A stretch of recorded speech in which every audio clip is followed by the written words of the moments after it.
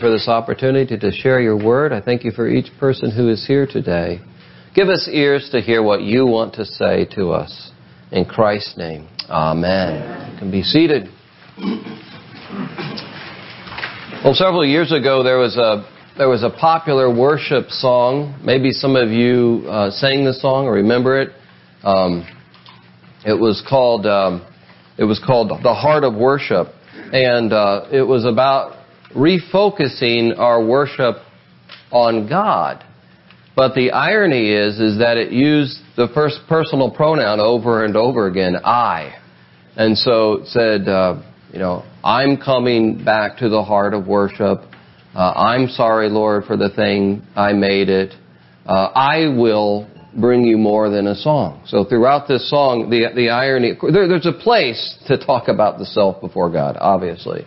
But the irony of the song was it was supposed to focus us on God, and throughout it was about kind of me. And Thomas Bergler, a Christian writer, writing about this, said, it's kind of a metaphor for how difficult it is in contemporary culture. As he says, the relentless grip on this self-focus that's part of contemporary culture that sort of have made its way into the contemporary church. That even while we're trying to focus on God, we're singing about ourselves. Now, when Jesus teaches us to pray, He begins by teaching us to have a God-centered focus, a God-glorifying focus. And He tells His disciples in the Sermon on the Mount, do not pray like the hypocrites pray. They're hypocritical because although they look outwardly like they're praying to God, their concern is that other people see them. You see, so they're really interested in gaining glory, using God, using prayer to gain glory for themselves as people see their prayers as they stand and pray. So He says, you're not to be like a hypocrite. And also, you're not to be like the pagans, the Gentiles. They have a superstitious view of prayer. And they think there's a technique to this, and the more that they pray, the more that they heap up words, then they'll get God's attention. He says, no, that's not it either. Now, don't be religiously hypocritical, and don't be superstitious and pagan in your prayers. Then He just gives a very simple way to pray, which we call the Lord's Prayer. When you pray, say this. And it starts with a concern for the glory of God. Yes, we are to pray for our needs. That comes at the second half. But first we start with the glory of God. And the point is that as we begin to think about our needs, we do that in the context of wanting to glorify God. And so let's just look today. Last week I talked about prayer and approaching God in prayer as our Heavenly Father and the significance of that for prayer. And then today I'm just going to talk about the first three petitions of the Lord's Prayer. And then next time, now I won't be here next week. Luke will be here next week. Half of us are going to be on a retreat. And during that retreat I'm going to talk about prayer as well. And then I'll come back the following Sunday and finish out the second half of the Lord's Prayer where we talk about praying to God about our needs. But today, just that first half of the Lord's Prayer, these first three petitions that start with, hallowed be thy name. When we pray, hallowed be thy name, we're praying that God's name would be honored as holy. That God's name would be understood and revered as holy. What does it mean to call God holy? Well, we can think of another church song. We can think of the great hymn, Holy, Holy, Holy, Lord God Almighty. Written, by the way, by an Anglican bishop. And in that great hymn, Holy, Holy, Holy, he says that God is, remember it, perfect in power, love, and purity. That's a good definition of holiness. Perfect. He's lacking nothing. Perfect in power, love, and purity. That's God. We are not perfect in power love, and purity. And if you're tempted to think that you are, I doubt that anybody here thinks they are, but if you're tempted to think you are, you're probably not going to like us very much. We will disappoint you. Only God is perfect in power, love, and purity. And that's why He is worthy of praise, and His name is worthy to be hallowed. He is separate from us in this sense. He is other. And that's at the heart of a biblical definition of holiness, the otherness of God. And so it's His name that ought to be hallowed, not ours. So Psalm 115:1 says, "Not to us, O Lord, not to us, but to your name be glory." And that's one reason we worship together. One way that this prayer is answered is that we gather together as the people of God to praise His holy name, to praise who He is. The name stands for the character. And so we are, in a sense, fulfilling in a partial way this petition when we gather together on the Lord's Day to pray to Him, to glorify Him, to sing to Him, to hear of His marvelous works. We are hallowing the name of God. And as we sincerely pray this first petition, our concern personally, our growing concern in our personal life will be to bring glory to the name of our God. If I am a Christian, if I call myself a Christian, I've taken the name of Christ. If I'm a baptized Christian, I've been baptized in the triune name of God, Father, Son, and Holy Spirit. This is my God. That is His name. And I don't want to take His name in vain. And so, as I pray this petition sincerely, and I really think about the words, I grow to desire to glorify the name of God in my work, in my vocation, in the moral choices that I make. I will want to glorify the Lord in the way that I relate to other people. Exactly what that guy's saying over there. He's got it right. I want to glorify God in all that I do, in all that even in my suffering and in my sorrow. If I am praying this petition regularly, if this is part of my prayer life, that's going to seep in.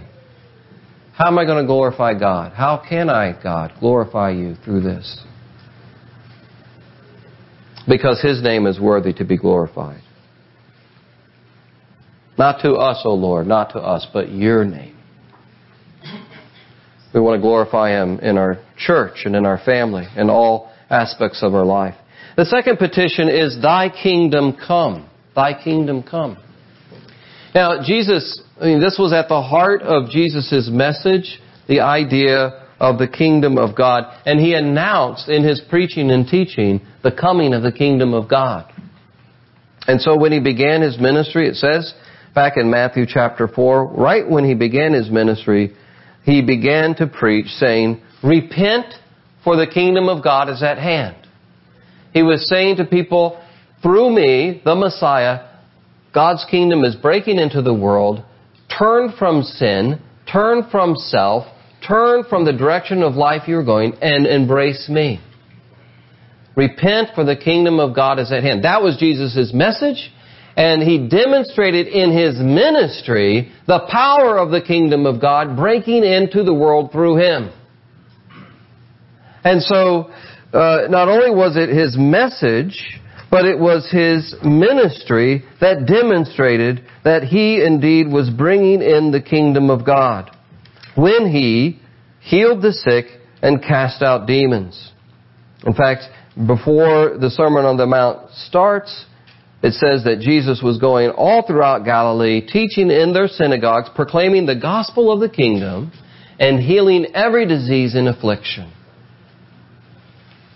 And so, when we pray, Thy kingdom come, We are praying that people would, just as they did in the days of Christ, that people would repent of their sin and their selfishness and turn to Christ.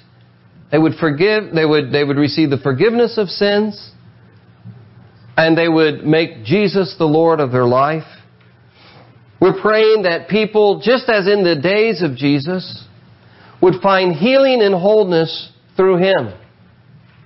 That they would be transferred out of a realm of spiritual darkness and deceit into the kingdom of light through the gospel of Jesus Christ. That's part of what we are meaning when we pray, Thy kingdom come and Thy will be done.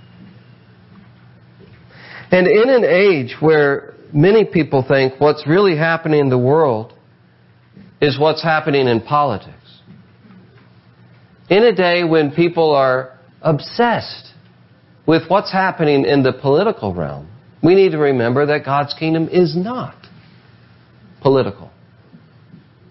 We need to remember what Jesus said when He was facing Pilate.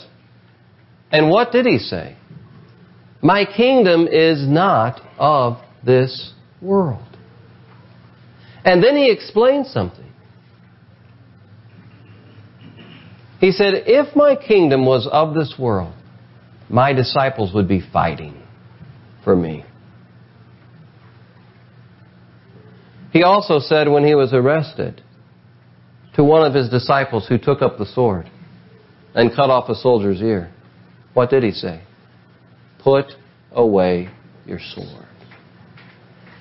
Gave a reason. Those who live by the sword will perish by the sword. Hasn't that proven true throughout history? And haven't we seen when people make an idol out of politics, too often they turn to violence. And some of them justify it by saying things like, we're doing the will of God. When we pray for the kingdom of God, we're not praying about a particular political outcome. It's not to say that politics isn't important and it doesn't intersect in any way. I'm not saying that. But as Christians, we don't have to be so anxious like the rest of the world about what's happening in the political realm. God is king regardless of who's in the White House. God's kingdom is at work no matter what's happening in the political realm. It comes through Jesus. It comes through the gospel. And so when we pray, Thy kingdom come, we're praying that the hearts and minds of men and women and boys and girls of all nations and all political persuasions would come to live under the gracious rule of God. And as their hearts and minds are changed by the gospel, their lives will change. Their families will change. The culture will change. And God will be glorified in that. And we look forward when we pray this petition to the day where Christ will reign fully and finally. What about change in us? As we pray, Thy kingdom come, the question might arise, what about in our life? Where do I need to submit more fully to the reign of God in my life? Think about those virtues that we read about in Colossians. These virtues where Paul says that we as Christians, as those who bear the name of Christ, ought to put on these Christ-like attitudes, things like kindness and humility and meekness and patience and bearing with one another and forgiving one another, and above all, putting on. These are the Christian characteristics that we are called to embody as we let God rule and reign over our life and make changes in our attitudes and thoughts and emotions, trusting that He's a good King and He knows what He's doing in our life. Paul Miller, in his book on prayer, he says, now this is a prayer that Christians are afraid to pray. See if you're afraid to pray this prayer. God, make me more humble. We're afraid to pray it because He might humble us. God, make me more patient. He says, that's another scary prayer. Because God Might let you go through some difficult things to teach you patience. And Miller makes this point. He says, now the problem is that we want to maintain control over our life. And we don't trust the goodness of the King. So we're afraid to pray those kinds of prayers that go to change in our life. But do we trust the goodness of our King? He gives an example of his granddaughter, Claire, who came into the house one day. And granddaughter Claire, little, I don't know how old she was, he doesn't say, but she was a little child, must have been. And she said to the grandma, "Grandma, I'm having a terrible day." And she was grumpy because she was having a terrible day. And the grandma said, Paul Miller's wife said to the granddaughter, "Well, because of Jesus, you can start your day over. Every day you can start your day over because of Jesus if you ask Him to help you." And Paul Miller said, well, that's almost heresy in the modern world. Because what my wife was saying was that your feelings don't define you. You're not captive to your feelings. And the modern world has made an idol out of our feelings, and in that we're kind of chained, we're kind of locked in to what we feel is who we are. But if Christ is King, if the kingdom of God is at work, change is possible, hope is possible, transformation is possible through Christ, who is bringing in and has brought in the kingdom of God. And so to pray, "Thy kingdom come," that's a radical prayer. That's a prayer talking about transformation and change at a large scale and even in our life.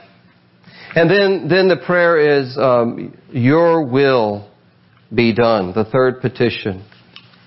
Your will be done. Again, this is God-centered, isn't it?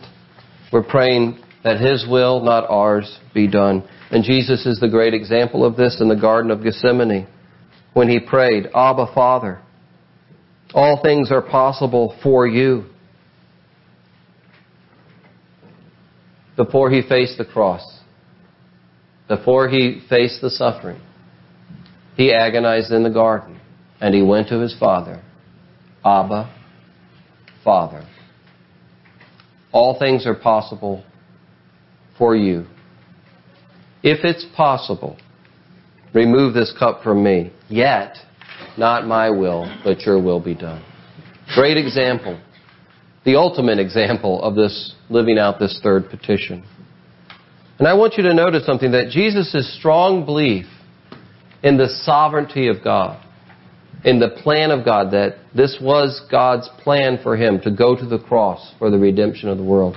I want you to notice something here, that Jesus' strong belief in the sovereignty of God did not prevent Him from petitioning God and going to God as His Abba Father.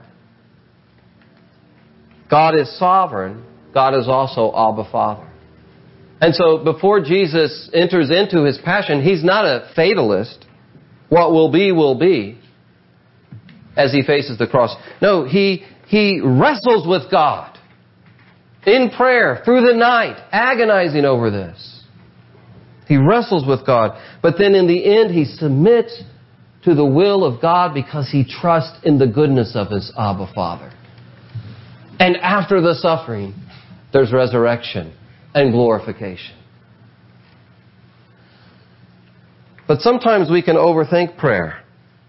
If God is sovereign and all-powerful, and He is, then why am I praying, "Your will be done"? Have you ever thought that?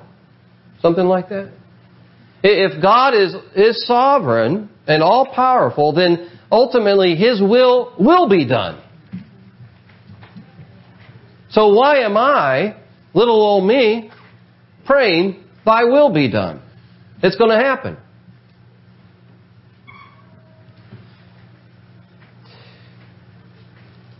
The Bible brings two things together about God's character here that, at least with my little mind, I cannot fully comprehend.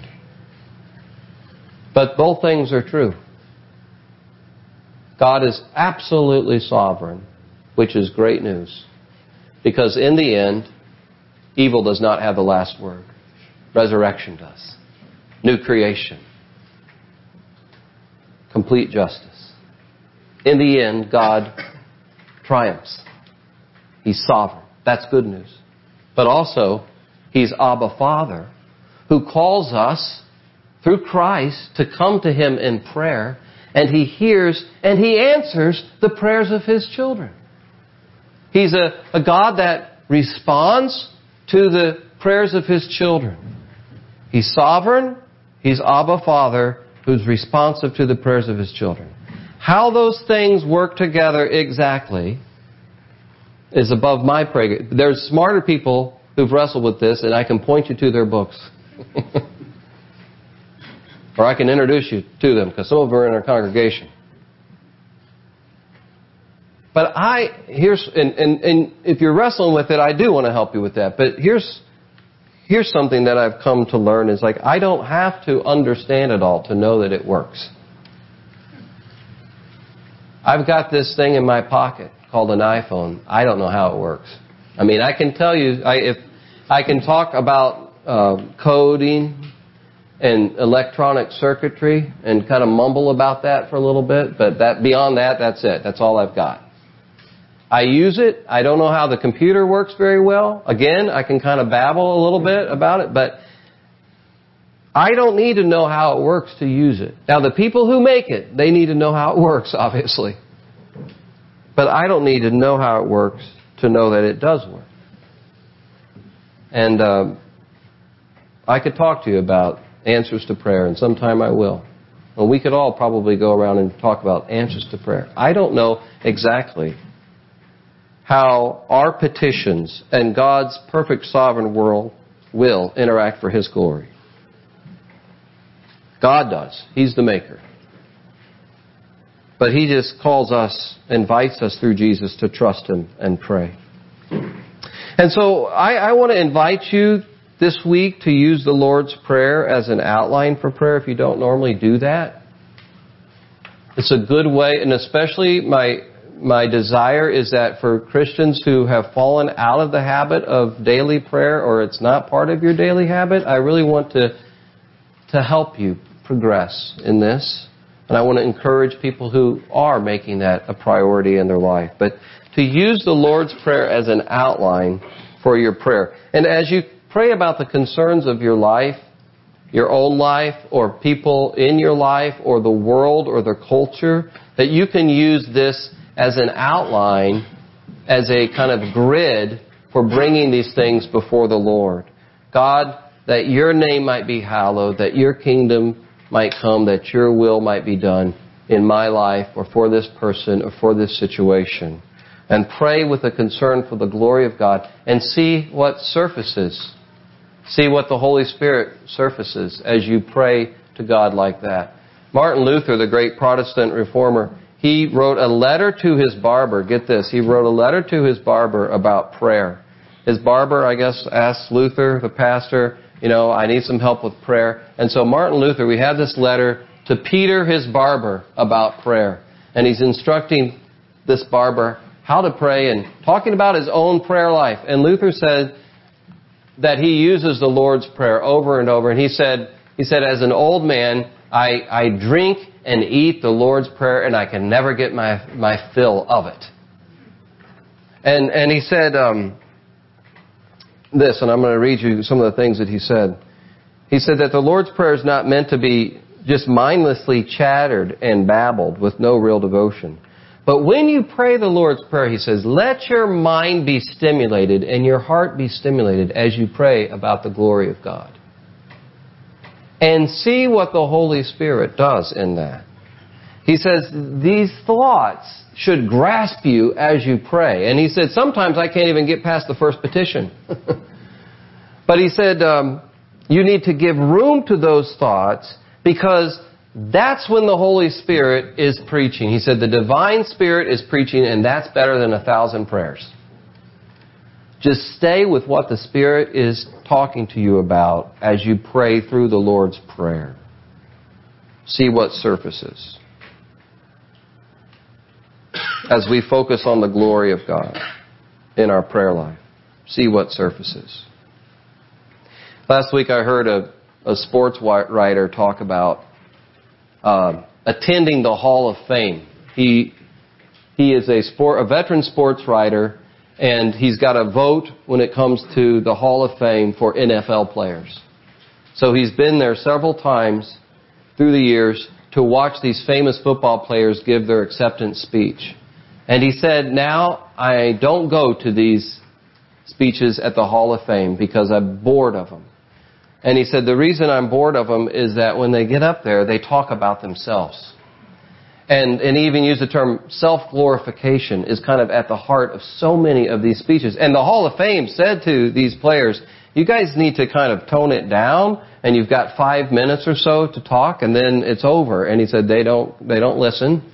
They just go on and on. He said, now there are some who don't approach it that way. And he said, I find them very interesting because what they do is, yes, they've accomplished so much, but they talk about the people that helped them get to where they're at, and they talk about the larger purpose of the arc of their career. And he said, now that I find interesting. They're connecting their accomplishments to a larger purpose. And when I heard that, I thought, well, that's what Jesus invites us to when we pray. We're bringing our life and what He's given us to do into a much larger purpose, which is the glory of the eternal God. And it pulls us out of something that's kind of boring. And that's vanity, as the writer of Ecclesiastes said. Vanity of vanities. The self-promotion. Pulls us out of that into a story, an unfolding story about the glory of God. And that gives great significance and worth to us as we pray that His name would be hallowed, that His kingdom would come, and that His will would be done. Amen. Let's pray. Thank you, Lord Jesus, for teaching us how to pray. Help us to grow in this. Help those of us who find it difficult to pray to take little steps in this direction. Help us, God, not to be motivated by guilt, but by a sense of what You're inviting us into to participate in Your unfolding glory. Holy Spirit, as we do pray, do a work in our hearts and minds to make us more like Christ. I pray this for His glory. Amen.